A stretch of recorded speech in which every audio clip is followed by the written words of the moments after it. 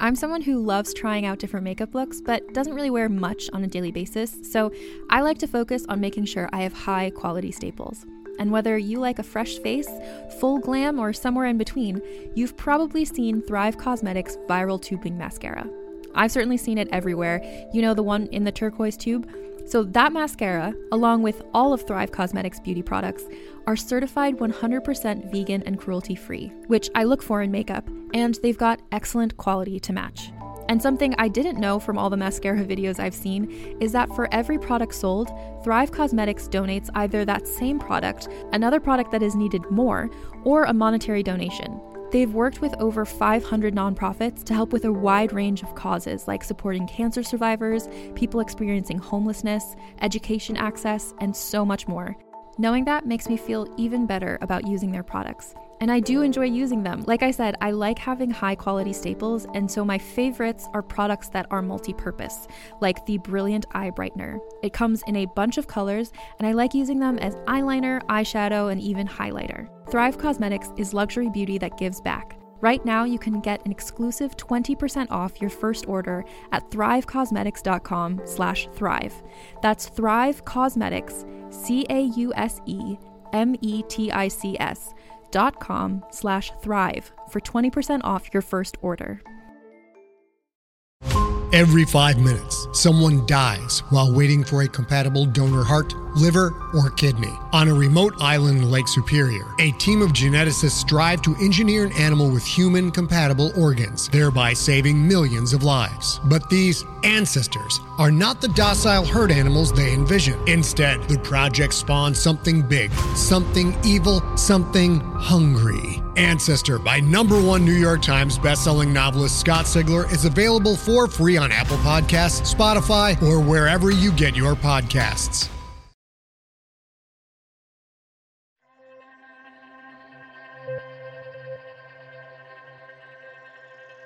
Each and every one of you made it happen. The New Mexico treasure hunt is fully funded. There's no turning back now, Amy. I wish we would have just stuck with the Doctor Who podcast. You're really going to bring up Doctor Who Gives a Fuck, the podcast? Yep, that should have been the one. No camping, or bugs, or bears involved with that. You haven't watched a single episode of Doctor Who since they stopped casting handsome, skinny British guys as the Doctor. Hey, that's not... Okay, I mean, that's probably true and all, but still.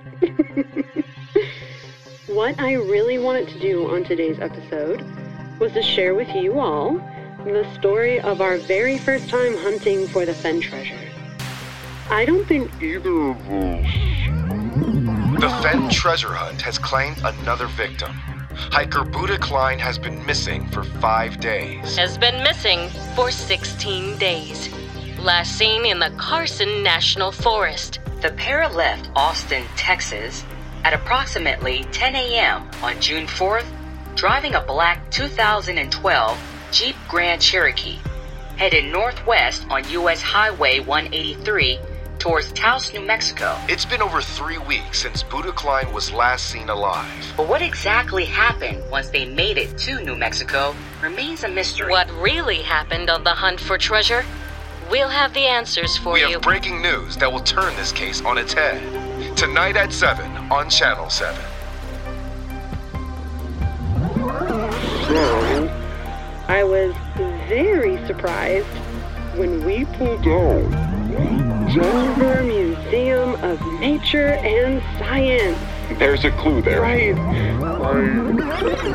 I'm recording a message for when they find us. We knew it could be dangerous, sure, but we thought we had prepared. At its core, that's it. A married couple with a semi-popular podcast went into the wilderness of New Mexico searching for a legendary hidden treasure. One came back, the other didn't. There is, of course, more to the story. And I can assure you, Channel 7 News didn't have the answers. No one does. I guess In a way, treasure hunting was important to me, and I was hoping that I could make it important to you too. But in a fun way. Oh, definitely a fun way. That's what I love about you, Buddha. This is the subjective truth. Stay with us.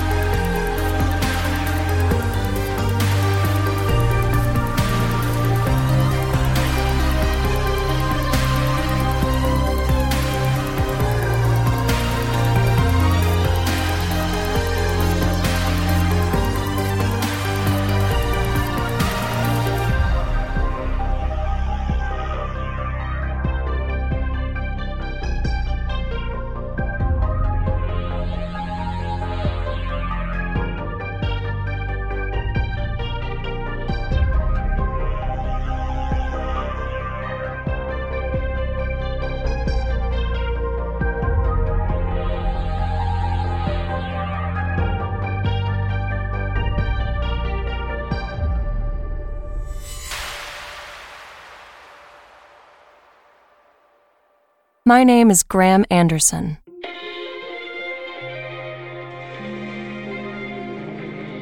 Yeah, that Graham Anderson. Sports Central, Monday night highlight packages, all that shit.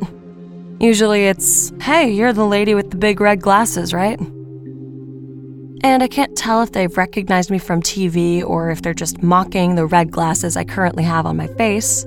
So I nod and say, yeah, because either way, it's true. So yes, before you ask, I'm that Graham Anderson. The lady with the big red glasses who used to be on TV for almost a decade and still gets called Mr. Anderson every time I go anywhere or do anything. Sorry. The sooner you're able to forget that, the better. With that being said, I'd like to start with a story about myself. Back when I was still just a dirty-faced kid growing up in Oklahoma, my hometown, Stonewater, would organize a countywide treasure hunt every summer for the kids. The local radio station, KLRU, and the Stonewater would broadcast and publish different clues every week, so you'd be forced to listen to the radio and read the newspaper. Every kid in town was into it, but I had a secret weapon. My dad, the puzzle nerd, was obsessed with the treasure hunt. All summer long, we would stay up late, way past my normal bedtime, poring over the clues, drawing lines and circling future search spots on the map. At times, we were dead on with our analysis of the clues. We were in the right area. We were so close. But we were never the ones to find the treasure. Throughout my adult life, I found myself drifting back to these memories of searching playgrounds and parking lots with my father. Mystery was our common language. The last time I saw him alive, he asked me to raid his library. He told me to take whatever I wanted and added that I should also take a few books I thought I'd hate. You know, for personal growth and all that. I left with 2 stacks of books. Books about war crimes and books about meditation. His signed first edition of the electric Kool-Aid acid test. And his weather-beaten, warped copy of Anne of Green Gables that I dropped in the rain when I was 13. I was grounded for a week and banned from his library for a year. It felt weird to be given carte blanche to just take whatever I wanted. In the top drawer of his desk, I found what might end up being the most important book of my life. The Thrill of the Chase by Forrest Fenn, part memoir, part literary treasure map to an actual treasure hidden in the Rocky Mountains. What drew my attention wasn't the topic or the cover. It was the where. Dog ears, highlights, bookmarks, notes in red ink, theories and musings filling the margins, words lost to white fold lines cutting through the page. It was apparent that at some point, my father had become obsessed with this book, and presumably, the hunt for Forrest Fenn's treasure. Before we travel any further into the unforgiving terrain of New Mexico, it might be beneficial to understand why Buddha and Amy wanted to go there in the first place. What was this hidden treasure, and who was behind it?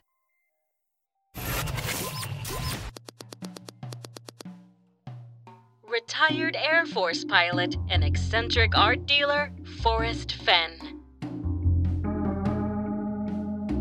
In 1981, while in recovery for what was originally diagnosed as a terminal kidney cancer, Forrest Fenn became fascinated with the idea of hiding a treasure, leaving a trail of clues and creating his very own mystery. Fenn made 2 trips into the Rocky Mountains, taking with him a treasure worth roughly $5 million, a chest full of gold coins, nuggets, and bracelets. And Fenn left his treasure hidden somewhere in the Rocky Mountains for one lucky individual to find. The only treasure map, his memoir, The Thrill of the Chase. In October of 2010, Forrest Fenn self-published a book, The Thrill of the Chase, and told the world about the treasure he had left hidden somewhere in the Rocky Mountains. Initially, the book had a small print run of 1,000 copies and was sold exclusively in one local Santa Fe bookstore. Within its first year of publication, the book made its way into mainstream media, and the small community of devoted hunters who had formed around the Fenn treasure ballooned into an international community of thousands of hunters who analyzed every word of the text. And that's the appeal in the hunt. No one knows the truth, so anyone can read Fenn's memoir and poem and potentially find clues where no one else has. Hunters are able to study the Rocky Mountains and surrounding wilderness from the comforts of their home with the help of Google Earth. Others are compelled to get out into the wilderness, knowing that the only way to truly hunt for the treasure is to be there on the ground turning over the stones. At the time of this recording, at least 5 individuals have died searching for the Fenn treasure. Countless others, like Buddha Klein, remain missing. I never gave the book another thought until a random day in June of last year. I was sitting on my couch and I saw the book on the bookshelf and thought, what the hell? There are harder ways to try and connect with your deceased father. I Googled Forrest Fenn treasure hunt. And then there they were. The headline was something simple like, hiker in New Mexico missing for 19 days. Within the article was a short interview with a young woman who was participating in the search and rescue efforts. At the time, what particularly stood out to me was the shirt she was wearing. It read, "Help me find Buddha." I wanted to know where I could get one. After the investigation went national, Amy sat down with the infamous Gotcha television investigator, Tammy Nance. What would you say to your critics who claim you lured your husband into an isolated area and ended his life? Hey, what? Simply asking the questions that the people have been asking. What? Tell us about the Jeep. So, about that Jeep. Our dispatch got a call from a pissed-off hiker. He was yelling about Banksy. Banksy. That's the voice of park ranger and Taos search and rescue member, Ahanu Bodaway. What I encountered when I arrived at the location was an abandoned black Jeep Grand Cherokee. What makes this strange is where it was parked and how. Eagles Beak is a cliff in Carson. It's a bastard trying to get up the thing, no roads or anything like that.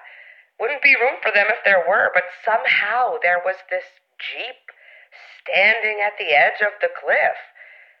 I say standing because it was sitting on its rear, with the front of the vehicle facing up in the air. It looked like it was standing. It's just sitting there on its rear, like, how in the hell did it get up there, you know? Once we got it down, we ran the plates and were able to link the vehicle to a Texas resident, Jerry Klein, and then to his son, Buddha. Internet message boards went wild with the images, and I was right there in the thick of it with the rest of the obsessives. They called it contemplative Jeep, or suicidal Jeep, depending on how it was being applied. For some, it was just another meme, but for many others, the Jeep seemed to back up some of Amy's wildest claims.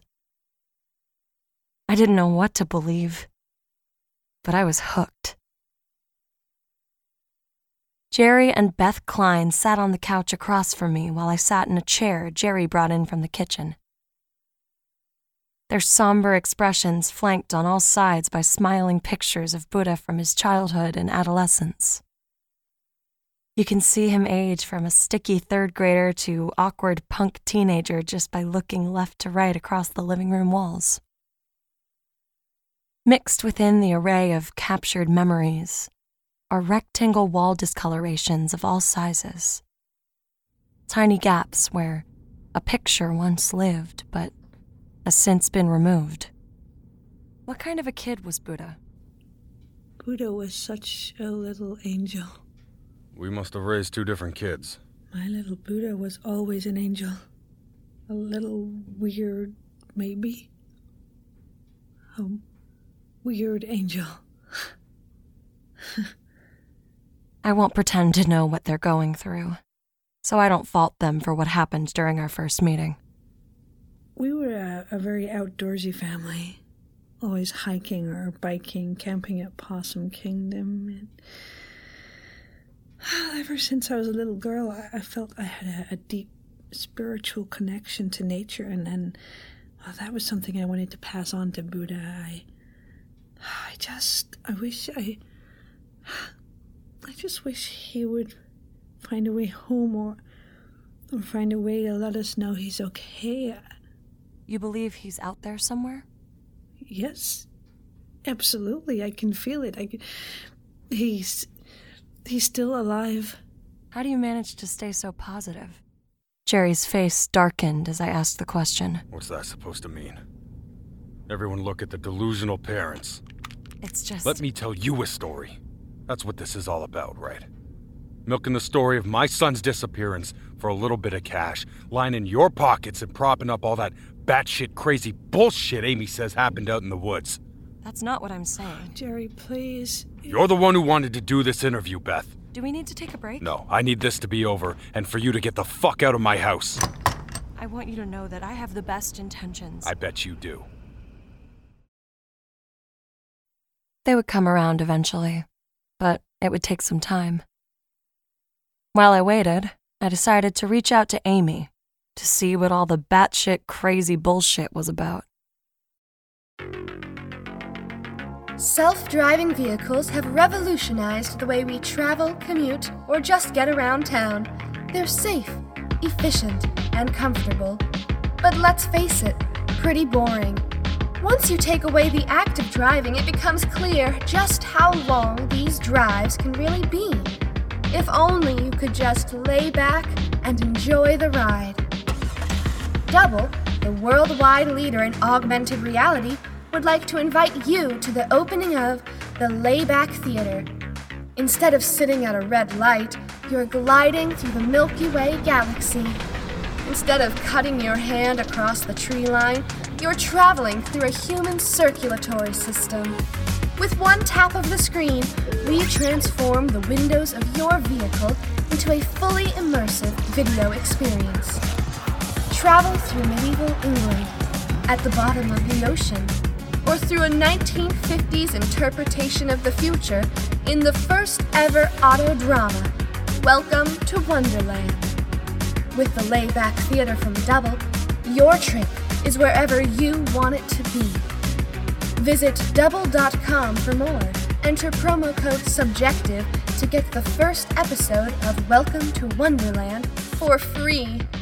And remember, if you're not seeing Double, you're not seeing it. Amy looks confident, in the way people look confident before a job interview or the opening of a play. It's a sheer veil of polite energy draped over insomnia-scripted conversations, and it's impossible to hide. Oh, come on in. Sorry about the mess. It's so nice to finally meet you. I feel like I know you so well already, but only through emails and avatars. This is different.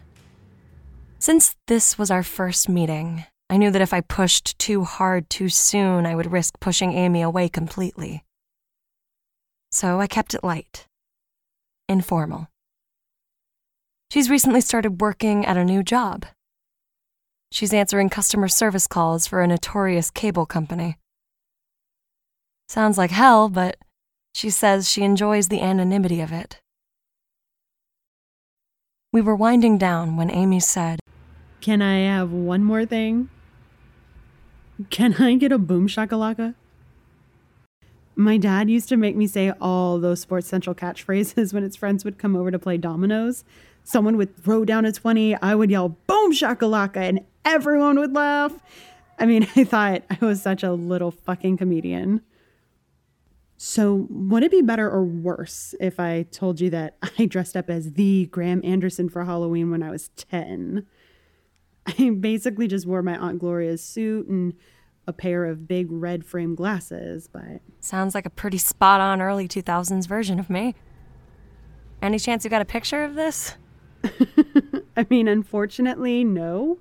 But I do have something else I think you'd be interested in. Amy retreats to a bedroom, and I hear the muffled sounds of frustrated rummaging coming from behind the door. She returns holding a small shoebox. Inside are microtapes. 13 of them, to be exact. And then she said, No one else knows that these exist. Boom shakalaka.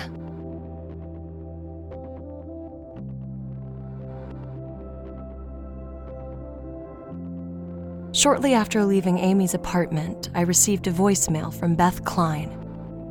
I apologize for my ex-husband, Jerry. He's a good man. He's just frustrated by it all.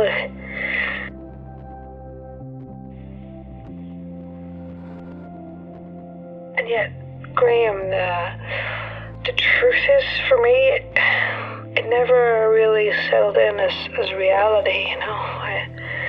I still have these thoughts of, I wonder what Buddha's doing, or when he's gonna come visit me again, and, it takes a moment for me to collect myself, and it's just like a little dab, you know? He's still gone. You saw Buddha and Amy on Wednesday, June 3rd, the day before they left. Did you notice anything strange going on with Buddha or Amy during the last visit? Oh, he was happy. Really anxious and just really excited. Has your relationship with Amy changed since the... I don't know if there's a respectful way to ask, so I'll just be direct. Do you blame Amy for what happened to your son? Oh, bless her heart. No. She didn't have anything to do with this. She's such a sweet girl, you know. I think she thinks I hate her now. If you see her, can you tell her I don't? Because she probably wouldn't believe you, I guess. See, after the Tammy and intense interview. I think she was scared that we felt the same way. 'Cause they took some things Jerry said out of context and ran with it. It made it seem, I don't know, like we hated her and blamed her for what happened. But Beth and I talked late into the evening. She's truly a delightful woman who has managed to remain positive about a situation that most would describe as hopeless. See, when Buddha met Amy, he was just drifting at sea, you know. And she was a lifeboat, you know.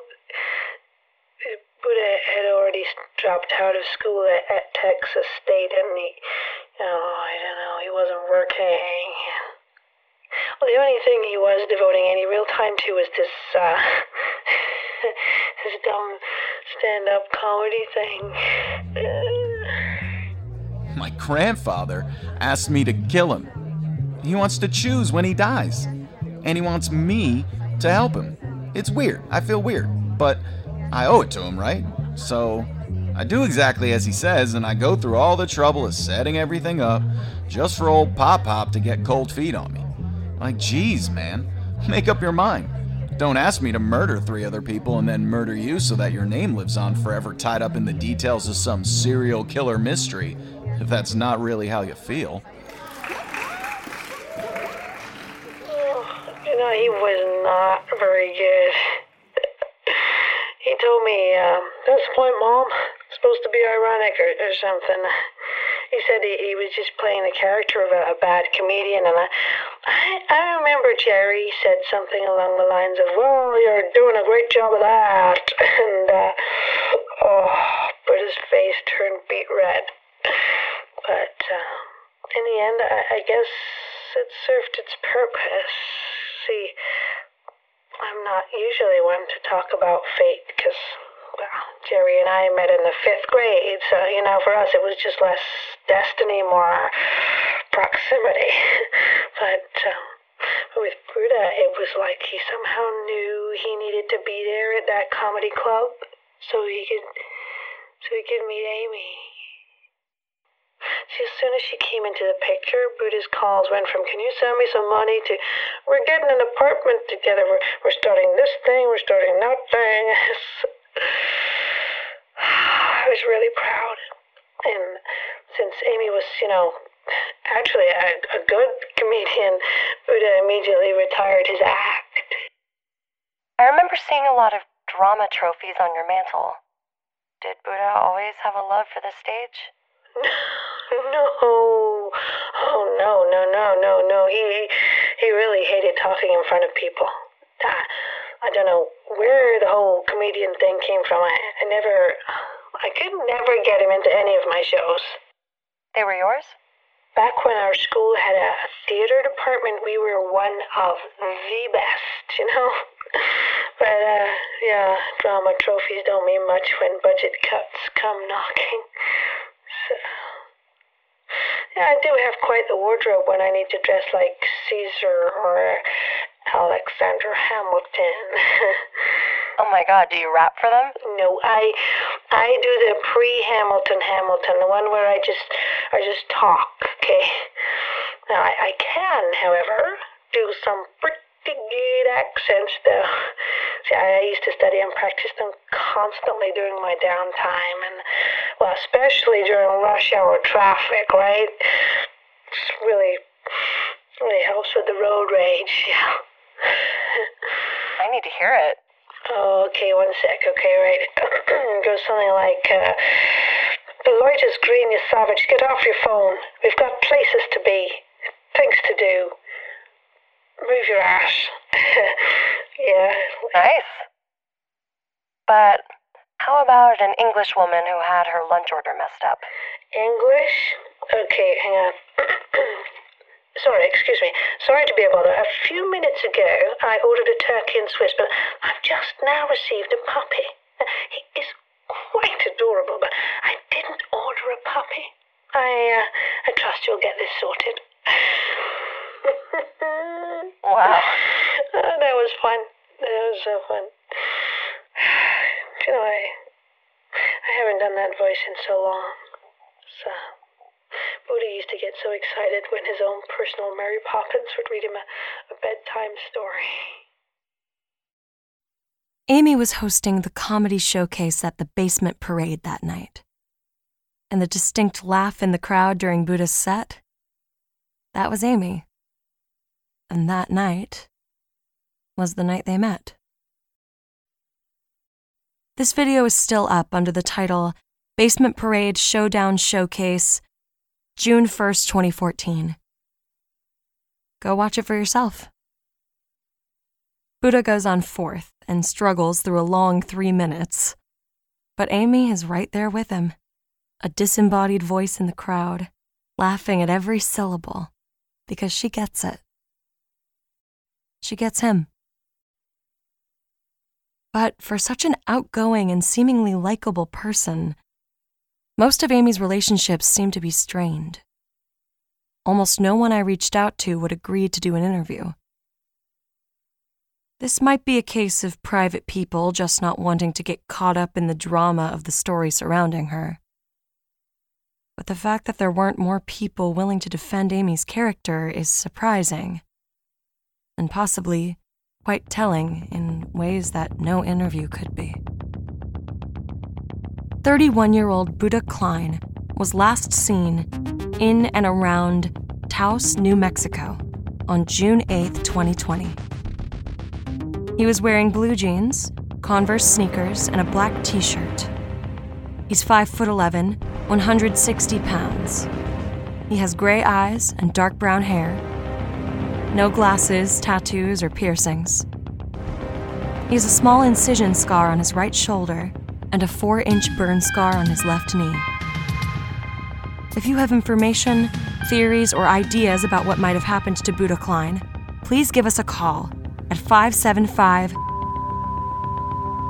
We'll be back soon with more of The Subjective Truth.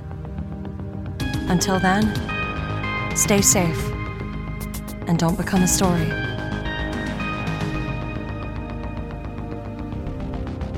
The Subjective Truth is a Good Point podcast, written and produced by Jeremy Ellett.